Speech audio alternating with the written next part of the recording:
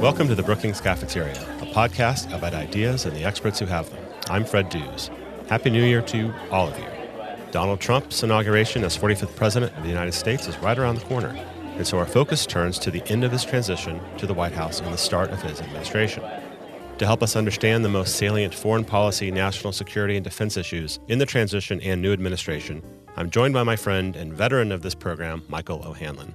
He's a senior fellow in and director of research for foreign policy, co-director of the Center for 21st Century Security and Intelligence, and he holds the Sidney Stein Jr. Chair. Mike is also author of numerous books on defense and foreign policy, including the recent The $650 Billion Bargain, The Case for Modest Growth in America's Defense Budget. And he is editor of and contributor to the forthcoming Brookings Big Ideas for America, a collection of essays to help inform the public and the Trump administration on the most pressing policy issues of the day. Stay tuned in this episode to hear a new installment of Wessel's Economic Update on investments in human capital. And after the interview, Philippe Lacour talks about China's global rise and how the U.S. and the European Union can meet the challenge. Mike, Happy New Year to you, and welcome back to the Brookings Cafeteria. Thank you, Fred. And if I could just add a really quick personal note, in addition to those nice accolades you gave, I'd like to count myself as one of the good friends of Lois Rice, Susan's mom, who passed away yesterday. Oh. And she was a great hero at this institution, as well as an American public policy life, and obviously a proud mother and grandmother as well. So that's news that's recent to the Brookings family, and even I think the broader American public may be interested. Yeah, I'm very sad to hear that, and my condolences go out to Susan Rice and her family and all those who loved and cared for Lois Rice. I remember her as a scholar here in the past. But thanks for that. So we're here to talk about foreign policy, defense issues, national security, and the Trump transition, and really in the new administration, because it's almost with us. And I'd like to get your thoughts first on some of the key personnel that we've heard talked about, both cabinet level and on the White House staff. We've heard Michael Flynn as NSC director, James Mattis as Defense Department chief, Rex Tillerson at State, and some other names. We've heard KT McFarland, Monica Crowley. Mike, thinking about policy continuity or discontinuity, what do you expect to see in terms of policy changes with these people in the new administration? Well, to lead into this big topic, on a lighter note, I like to joke with John Allen, my co-director of 21 CSI, that he's the only four-star Marine general who's got a share power these days because, as you say, General Mattis is now the designate for Secretary of Defense. General Kelly is a retired four-star Marine general who will head up Homeland Security if the Senate assents. And, of course, General Joseph Dunford is the current chairman of the Joint Chiefs of Staff, still in uniform, another four-star Marine. And we're lucky to have one of that same generation with us at Brookings, as you know, retired General John Allen. But I think not just because I love Marines like a lot of Americans and happen to know all these people I just mentioned, and have had the privilege to do a little work with some of them. But I think they're just, because more generally, I think they're all outstanding. I'm going to begin with the positive side. I think there are some reasons for concern, even within my world of foreign policy, on some of the Trump selections, but I think the Marines are outstanding. And so Mattis is, nicknamed Mad Dog Mattis, and people have made a lot of that. And Trump likes him because he talks like George Patton, and he doesn't mince words, and he likes to talk about killing the enemy. And frankly, all that's true. That is the way he talks to his younger Marines going into battle when he was in uniform himself. He retired in 2013. But he's one of the most intellectual and erudite people that's ever worn a Marine Corps uniform. I think he's up there with John Allen, our colleague, for intellectual rigor and thoughtfulness, and for, frankly, restraint in the use of force and knowing the limits of what military force can accomplish. So even if Trump's going to listen to him largely because he thinks he's got Patton reincarnate, I'm very happy that he's actually got one of the country's best strategists at his side. And so that's very good news. General Kelly is outstanding. He ran Southern Command for many years. And in that capacity, he thought a lot about the U.S. southern border. And so I believe that he will take a very sophisticated, multilateral, multi-agency approach towards the Mexican-U.S. border, which, of course, has been one of the areas where Donald Trump's made news in his campaign. I don't think Kelly has any simplistic illusions about how you secure that border. And, in fact, in the various workings I did with Kelly when he was the head of Southern Command, that arguably is the most multilateral and, well, certainly multi-agency minded combatant command in the United States. In other words, Southern Command works closely with the Coast Guard, closely with DHS, closely with a number of other American agencies to handle what is often more of a law enforcement set of issues than a strictly military set of issues. So he's already in the right mindset to be running something like DHS. On top of that, he's enormously qualified and just a very collegial and bright guy. So those are outstanding choices. I think, I could run through the others more quickly, perhaps. I was initially concerned about Mr. Tillerson, and I still have some concerns, but when Bob Gates and Condi Rice vouched for him, knowing how much the two of them have going and how much they understand the requirements of American diplomacy, I felt a little better. And the fact that Tillerson, like Trump, is not immediately and instinctively anti-Russia, I'm hoping could be a good thing. You have to be careful not to be naive. I hope there's no illusions that these folks, that Tillerson and Trump, think that Putin's a nice guy or that he'll be easy to work with or that he'll ultimately, advance Russian policies that are consonant with our own. There are going to be a lot of challenges. But taking the whole level of animosity down a notch or two, I think, could be productive because some of the problem in the U.S.-Russian relationship is a spiraling that's based on personalities that have sort of rubbed each other the wrong way. And so a fresh start there isn't such a bad thing. I could go on Tillerson, but that'll be maybe my main comment. And then finally, my good friend, Lieutenant General Mike Flynn, retired. I've known General Flynn since he was Stan McChrystal's head of intelligence in Afghanistan back in 2009, continued on in that role into 2010, of course, later ran the Defense Intelligence Agency. I think of General Flynn as a disruptor. That's the personality type. That's the intellectual type. I think he's made some mistakes in the last year or two in the way he's handled himself in the political arena. And I am not a supporter of every word in his book that he wrote, really somewhat oversimplifying the struggle against broader radical Islam in ways that I didn't find completely convincing or accurate. But in his broader career, I think he's done a lot of good things. Again, that job of national security advisor may not be the first one you'd think of for a disruptor. Disruptors are often people who you want to have at the table to throw in ideas, but then somebody else with a sort of more moderate, balanced approach ultimately helps filter the good ideas and the bad ideas separate from each other. I think Flynn, therefore, may or may not prove to be the right personality to be optimal for the National Security Advisor job, but I do think highly of a number of his attributes and abilities. So that's my once-over on the Trump team. It's pretty good. It's better than I expected. It's got a lot of potential. We'll see how they do.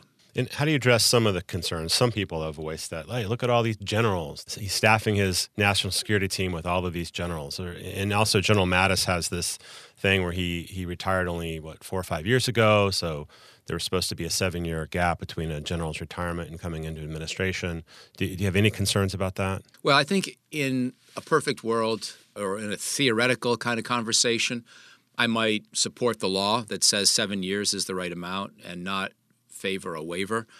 But for a number of reasons, I feel pretty good about this team. In fact, I was still hoping that General Dave Petraeus would be Secretary of State even after Flynn, Mattis, and Kelly had already been selected for those jobs. So I was willing to pile on even one more general if Mr. Trump had called me for my advice. But I think, in the abstract, it's true that you could imagine scenarios where either there's a bit of a military cabal that forms, even with people out of uniform, and they sort of organize themselves and are in cahoots with each other and then sort of do end runs around the civilian leadership, or where military leadership is too inclined to think of military solutions to problems. But neither of those concerns applies here in my judgment. Again, I think that Mattis himself in particular is very aware of the limitations of military force, very thoughtful about the broader instruments of American foreign policy, about how you do good grand strategy. And I don't expect him to have any of those sort of militaristic tendencies. If anything, he might restrain Trump more than he eggs him on in the use of military power. And these generals are not all of a single group. I think that, yes, Kelly and Mattis are both recently retired Marine generals. And so I suppose that they, plus General Dunford, could be sort of seen as a group of friends who make up their own minds together and then try to figure out how to convince the rest of us. But I don't really worry about that knowing the individuals. Mattis and Dunford in particular have such integrity that I don't expect that kind of groupthink or effort at avoiding the proper channels for discussion will characterize this particular administration. Well, in the interest of full disclosures, I too was once in the military, but I never broke the rank of first lieutenant.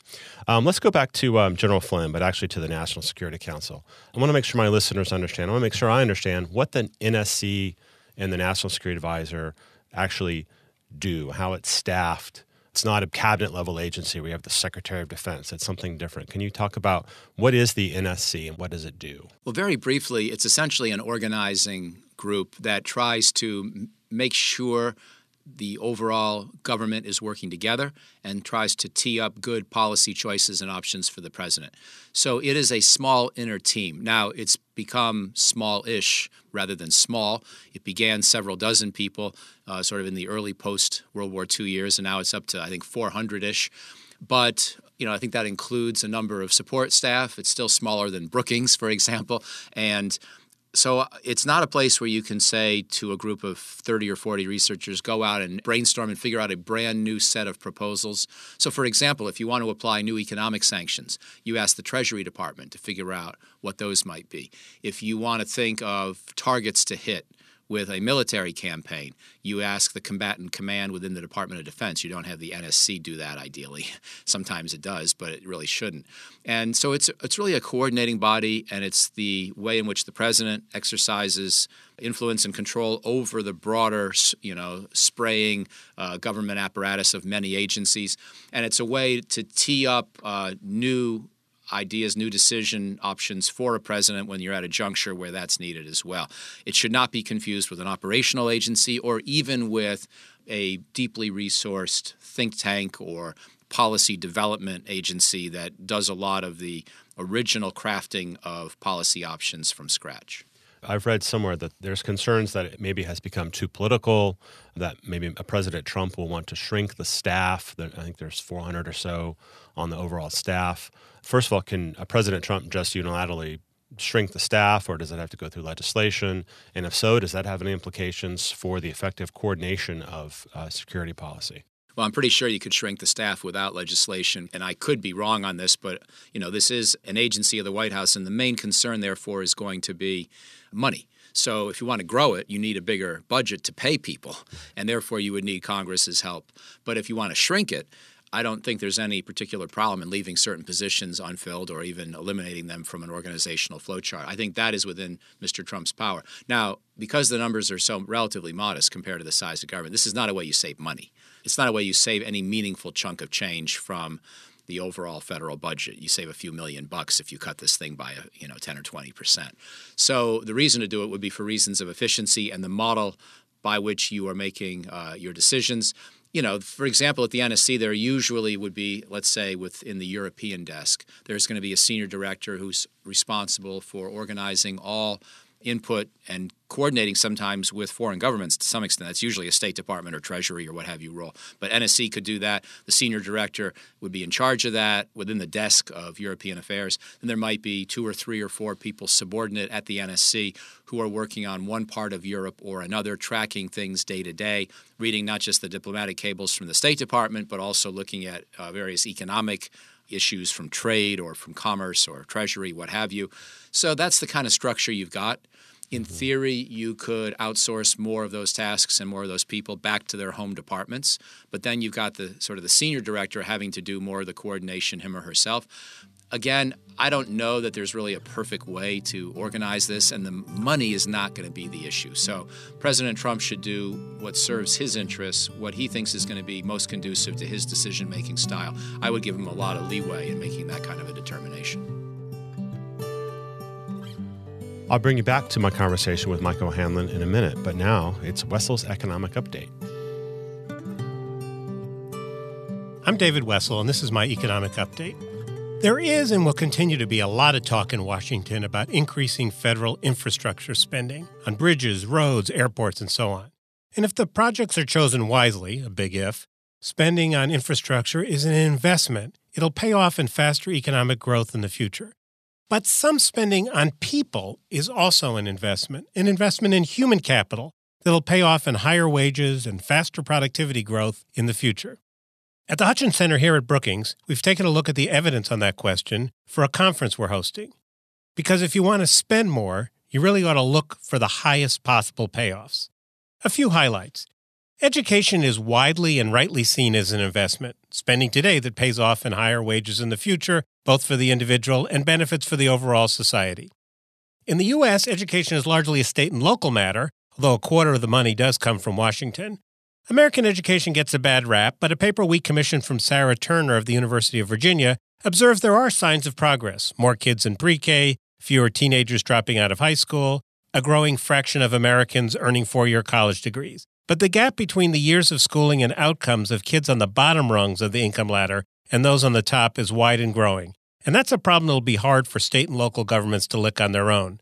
Turner says Washington is well positioned to help gather data across states to figure out what works and what doesn't, to fund research, and to find the better ways to compensate teachers, to investigate the strengths and weaknesses of charter schools, to encourage and systematically evaluate innovations so one school board can learn from another. Now, education isn't the only form of investment in human capital. Better health care in utero as well as in early childhood, better nutrition in the first 5 years of life, better parenting, more intellectual stimulation for little kids, they all pay off in adulthood. So federal spending to those ends appears worthwhile. As Kristen Butcher of Wellesley College says in a paper we commissioned, there is, quote, mounting and dramatic evidence, close quote, that government benefits targeted at low-income families early in their lives lead to improved outcomes later in life.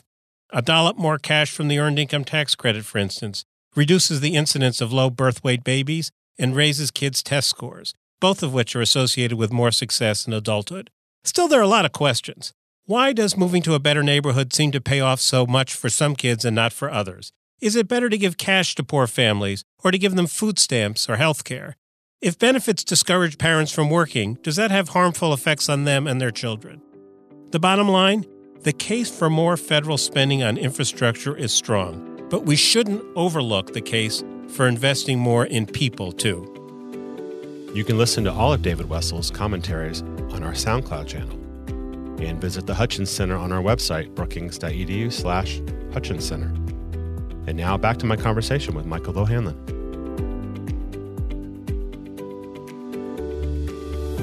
Let's switch over to the intelligence community for a minute. Just today, in fact, we're hearing a lot about how President Trump may want to try to reorganize the office of the Director of National Intelligence, perhaps even the CIA. He's named a former member of Congress, or maybe he's a current member of Congress, to direct the CIA. Mike, can you talk about, first, sort of, what is this animal that's now called the DNI, the Directorate of National Intelligence? Where does it sit relative to the CIA and the other intelligence agencies? We're also hearing a lot more about this in terms of what Russia has been doing, in terms of the hacking. The intelligence chiefs are testifying on Capitol Hill today. But focusing kind of on the operational structure of this intelligence community and what a President Trump might do with it after he becomes sworn in. Well, the Office of the Director of National Intelligence was created after the 9/11 Commission did its research, issued its report, and then there were legislative vehicles passed around 2005, as I recall, that instituted this. I remember testifying before Congress on this set of issues in 2004 with John Hamre, who had been Deputy Secretary of Defense for Bill Clinton, now runs CSIS, an excellent think tank down the road. And John Hamre, in response to a question, said, well, both President Bush and then Senator Kerry have endorsed the findings of the 9/11 Commission and the idea of creating a DNI, and therefore it's almost certain to happen. So let's just get on with how we think about making it work rather than redebating the merits of the idea in the first place. And by saying this, Hamre was, I think, expressing some skepticism that it was a good idea because we essentially went from 16 intelligence agencies to 17 with the creation of this, if I have my count right. And the thinking, of course, was that we didn't connect the dots before 9/11. We didn't have the different agencies working together, having somebody looking at all of them. Also, we had gotten the WMD issue wrong in Iraq. And so putting somebody in charge of being an arbiter when there were disagreements, but also requiring coordination and cooperation when some of the agencies preferred to act more on their own seemed like a good idea, except you already had the CIA director who nominally had that responsibility himself before the legislation was passed. And moreover, again, by creating one more layer of bureaucracy, do you really necessarily solve the problem? So I've continued to hear a lot of criticisms of the basic idea of a DNI, irrespective of the quality of the person who's in charge of it, as Admiral Clapper is now, and by most accounts, he's an outstanding public servant. But I still think you can raise questions as to whether this is needed. Having said that, I would encourage Mr. Trump not to rearrange the deck chairs yet one more time, because it's distracting. It's distracting to create or to dismantle existing organizations. We're going to have enough distraction, apparently, with the dismantling of the Affordable Care Act. And unless you have a really good reason to take something apart, you're absolutely persuaded that taking it apart will make things better, you might as well keep it. By the way, Mr. Trump's criticisms of the intelligence community often date back to the Iraq War issue and the WMD stuff, which is before we had a DNI. So in a sense, to the extent Trump has any conviction about those criticisms, he's going to be returning us, with the abolition of that office, back to the same intelligence architecture that gave us the mistake on Iraq. And so I don't see why he'd want to make that effort, even if it is marginally arguable, and even if I could see the case, from a clean sheet of paper point of view, not to have that office. We've got it. I would suggest we just keep it. Well, let's stay in Virginia for a few minutes and go over to the Pentagon. There we see the Joint Chiefs of Staff and the chairman of the Joint Chiefs of Staff. You just mentioned him earlier.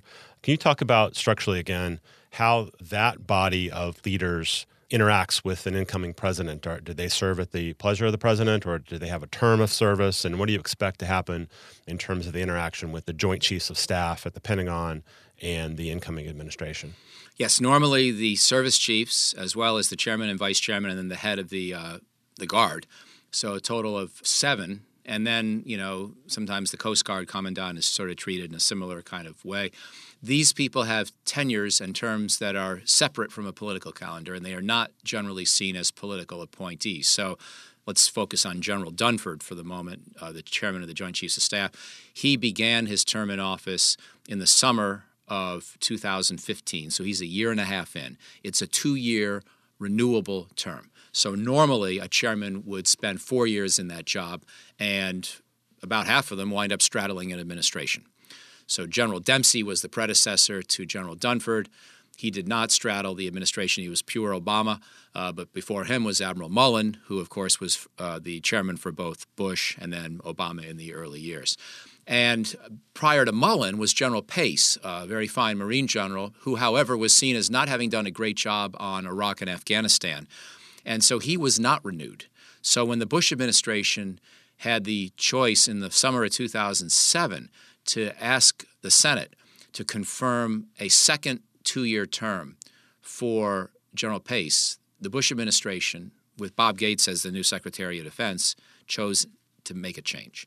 And they didn't make it into some big firing of Pace. It wasn't portrayed that way. Some people would view it that way or describe it casually that way in the media, but that's not the way that the Bush administration chose to do it. They just said, listen, we have a new strategy. We think the old one wasn't working so well. Whether it's his fault or not, General Pace was sort of part of that, complicit in that, and so let's just get a fresh start.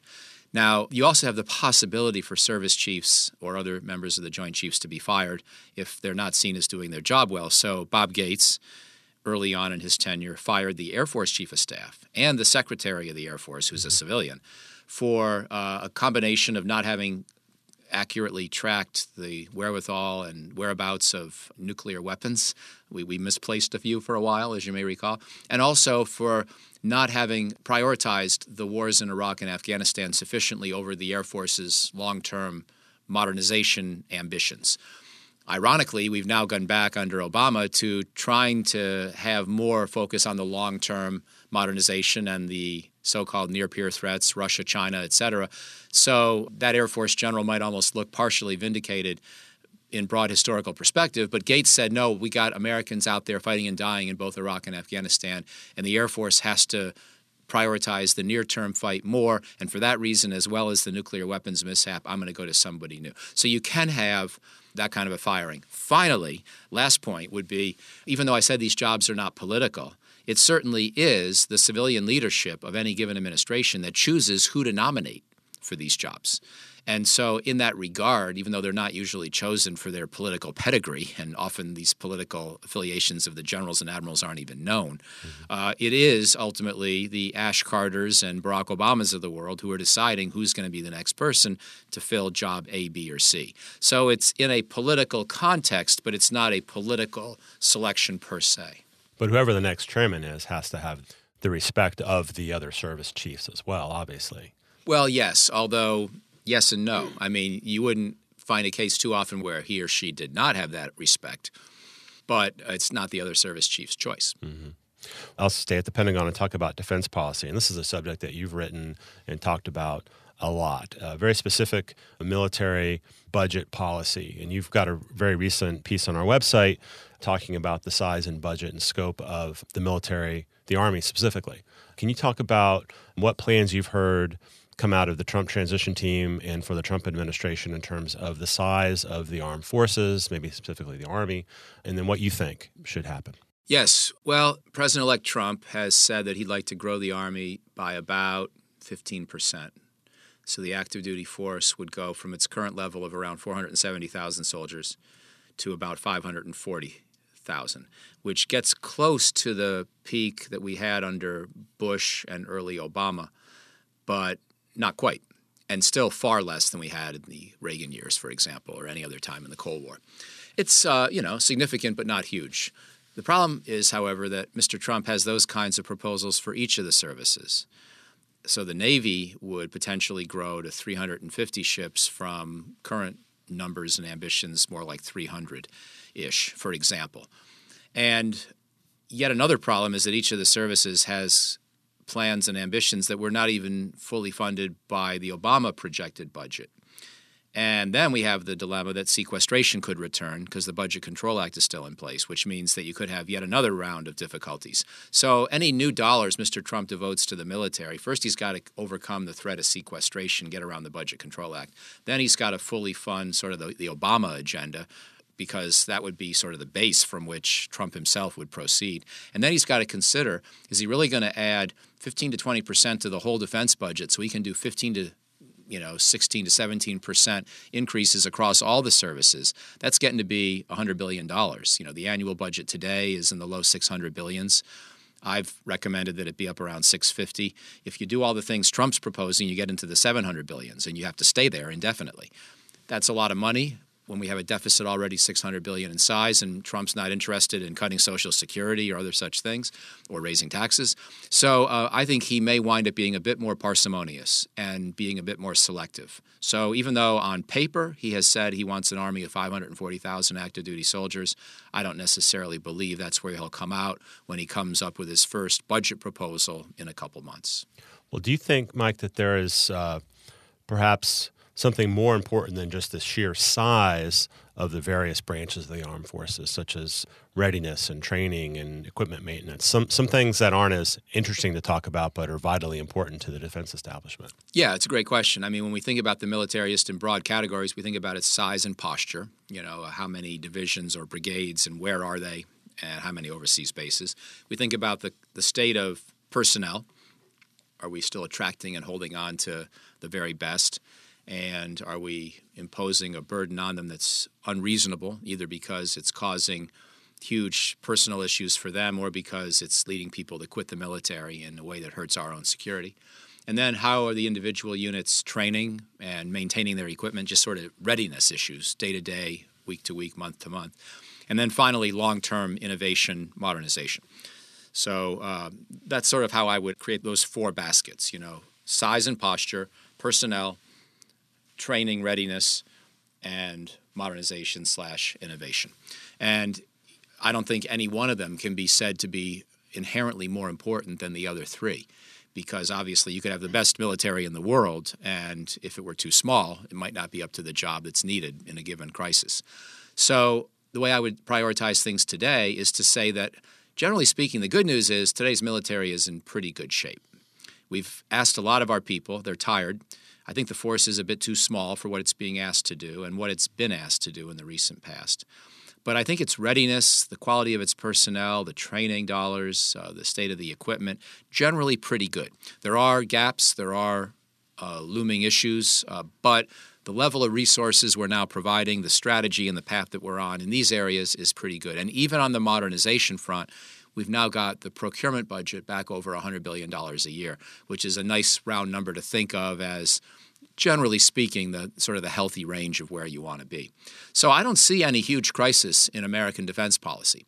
I do see a lot of challenges and a lot of strains and a force that's slightly too small. And so in this particular context, I would probably put as high a priority on growing the size of the force a little bit as on anything else. But you're right not to just buy into that as the be-all and end-all issue.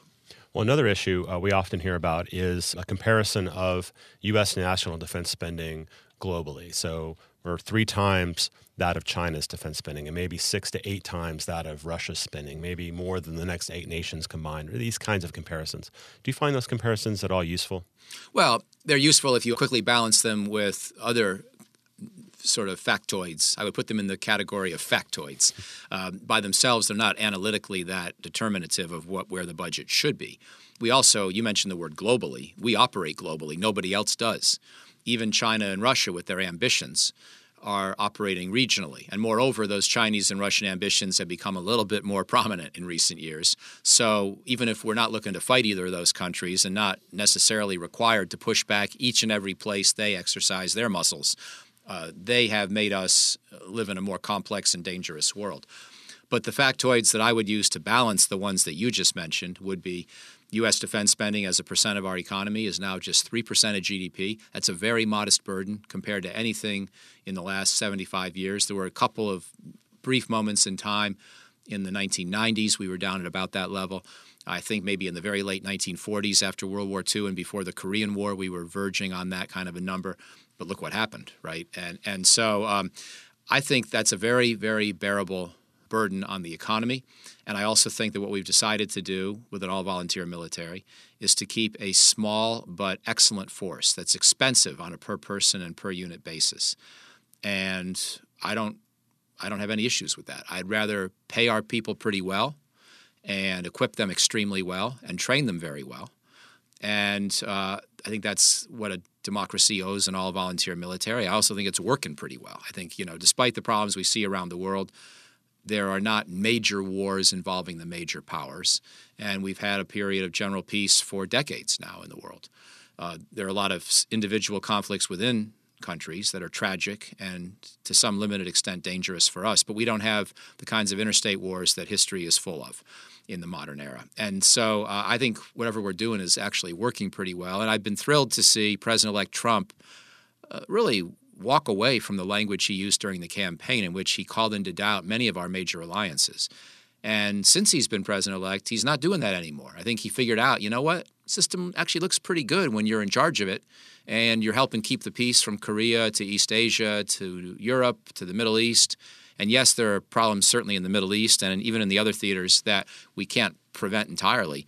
But again, you don't have the major interstate war. Commerce is working. Oil is flowing. Manufacturing goods are being transported in a globalized supply chain. Our military is undergirding all of that by protecting the commons through which these goods move, by keeping a generally peaceful international order. And we're doing it in conjunction with allies who themselves spend another $600 billion a year, which may make one think, well, all the more reason why the Western alliance system is maybe overspending. But I sort of like the fact there's a preponderance of power in the community of the major democracies. When we saw in history that there was a quote-unquote balance of power, this was almost an invitation for a country to test its mettle against somebody else. If it's a balance, after all, and you strike first, maybe you'll win. I'd rather not have a balance. Well, Mike, let's look ahead briefly as we wind down here to some very specific challenges and issues that you think the new Trump administration, President Trump, will actually have to tackle as early as this spring, this summer. Well, yeah. First, let me start with a couple of the easy ones where I don't think he has to be in a hurry. I actually think we're doing okay in Afghanistan. It's a mess. It's been frustrating. It's been disappointing. But the basic strategy we're following and the resources committed to it might need some tweaking. They don't need a radical revision. I think that our strategy towards China is going okay. where we have these various naval operations in the South China Sea. China's trying to partially militarize some of the islands, even though it said it wouldn't. But we've got some assets there too, and we're insisting on freedom of navigation, and we're upholding that commitment. I think the so-called European Reassurance Initiative, which is a NATO approach to shoring up our commitment to the Baltic states and Poland, is ongoing and smart. It's not all that big or ambitious. It doesn't poke a huge stick in the Russian eye, but it's enough to clarify our commitment to the security of those countries and remove any ambiguity that Putin might have thought he perceived. So I think that policy is looking okay. So yes, a lot of these need to be continually re-examined and modified, but the structure, the basic foundations of those, and probably also in dealing with Korea, we're in a generally sound military posture, even though we have to rethink the diplomatic approach to trying to stop their further nuclearization. Where I think the biggest need for a rethink might exist is in the broader Middle East, certainly with Syria, less so with Iraq. There are some problems with the sustainability of the defeat of ISIS in Iraq, but I think the defeat will happen and is happening. And Syria is more complicated, and we're going to need some kind of a political vision so that Sunni Muslims and Kurds in Syria don't have to live under Assad, even if Assad is still president for some time to come. So we got to think that one through. Maybe you need an Iraqi Kurdistan model, autonomy of some kind. And with Libya and Yemen, I think we are basically nowhere.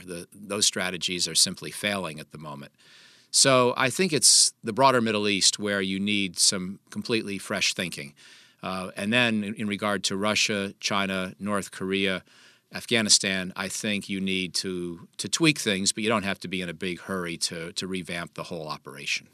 Speaking of fresh thinking, Mike, can you, as we end here, talk about this new volume that you're the editor of? Well, as you know, Fred, we were lucky to have a lot of smart colleagues at Brookings, and they work across many different issue domains. We have 5 research programs. Scholars from all 5 wrote for this volume. It's called Brookings Big Ideas for America.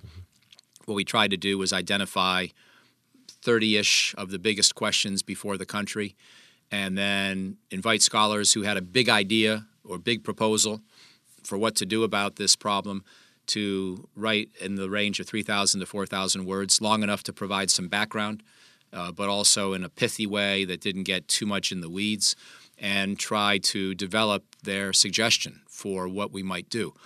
And so, I mean, there are a lot of great articles in there. Ben Bernanke and Alice Rivlin and a whole lot of amazing scholars wrote. And some people from outside of Brookings who had been affiliated with us in the past, like Doug Elmendorf, the former head of CBO, now the head of the Kennedy School at Harvard. But one of my favorites is Carol Graham's work on happiness. And probably a number of your listeners are familiar with this work, but she really gets to the heart of a lot of what's sort of stressful and anxious about life in the Rust Belt of the United States, the so-called Trump voter phenomenon. A lot of what J.D. Vance and others have written about. Carol's findings through surveys and through this happiness methodology, to me, are just as powerful and really should be up there on the required reading list, up there with Hillbilly Elegy and one or two other things for getting at what was behind this seismic set of events in the elections of 2016. So there are a number of other Bob Kagan wrote a book about the future of the global order, sort of a warning to Donald Trump of how much harm he could cause if he really took some of his campaign ideas too literally. Richard Bush wrote in that same vein, so did Bruce Jones. And then there are some very specific country-by-country analyses. A bunch of the former Afghanistan commanders and ambassadors, along with Bruce Riedel and Vonda Feldbad-Brown, John Allen and I wrote a suggestion for Afghanistan. So there are a number of things, ranging far and wide, and we've got articles on infrastructure and criminal justice reform and a number of the other big issues facing this country at this crucial moment in our history. All right, well, that's Brookings Big Ideas for America. It's on our website. It's at brookings.edu/America's Future. I believe you can pre-order it now and get your copy. And I'll just mention Carol Graham's episode of the Brookings Cafeteria podcast aired in October, and it's been one of the most popular, most downloaded of our episodes ever. So it is fascinating. Mike, I want to thank you for sharing your time and expertise with me today. Thank you, Fred.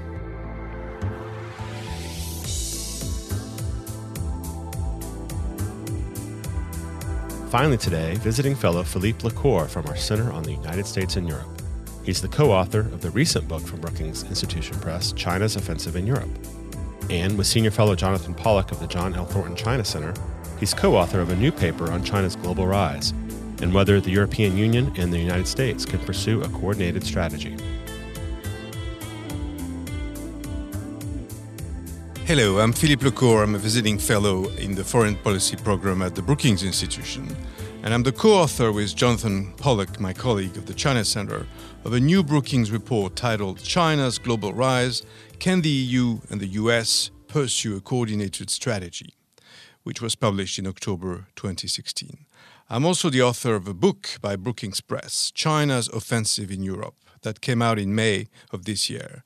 It is about Chinese investments in Europe. Since 2001, when it joined the WTO, China has become the world's second largest economy.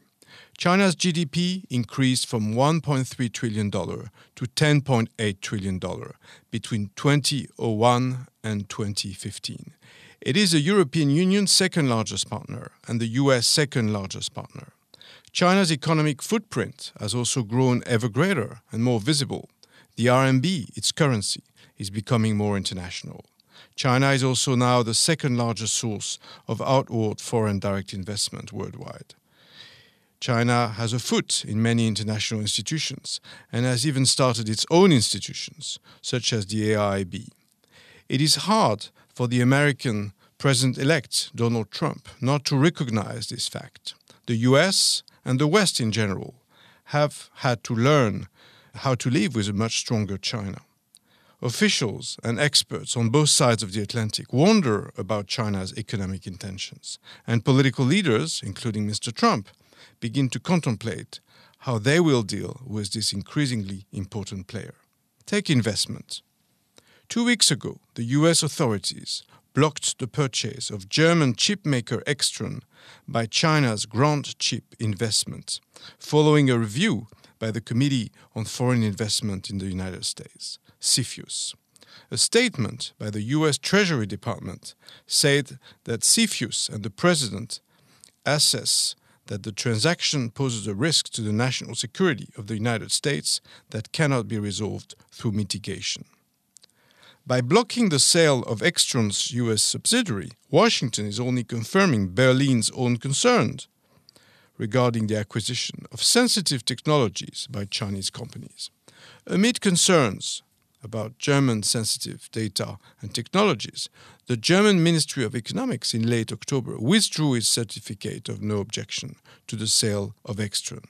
This followed last spring's acquisitions of KUKA, a cutting-edge German robotics firm, by China's Midea, which triggered intense debate within Germany's political and business circles. Both the United States and Europe are now recipients of substantial Chinese investments. It is probably much higher in Europe, with major deals such as ChemChina's purchase of Italy's Pirelli and possibly of agro-business group Syngenta. There are also substantial stakes by Chinese state-owned enterprises in European energy, port and infrastructures. At the same time, the European Union Chamber of Commerce and also the American Chamber of Commerce in China have called for increased attention to the growing difficulties in gaining access to the China market in fields ranging from construction to insurance and many high-tech sectors. The complaints from both trade organizations are very similar. Foreign investment in China is hence declining. But Chinese companies continue to undertake massive overseas investment.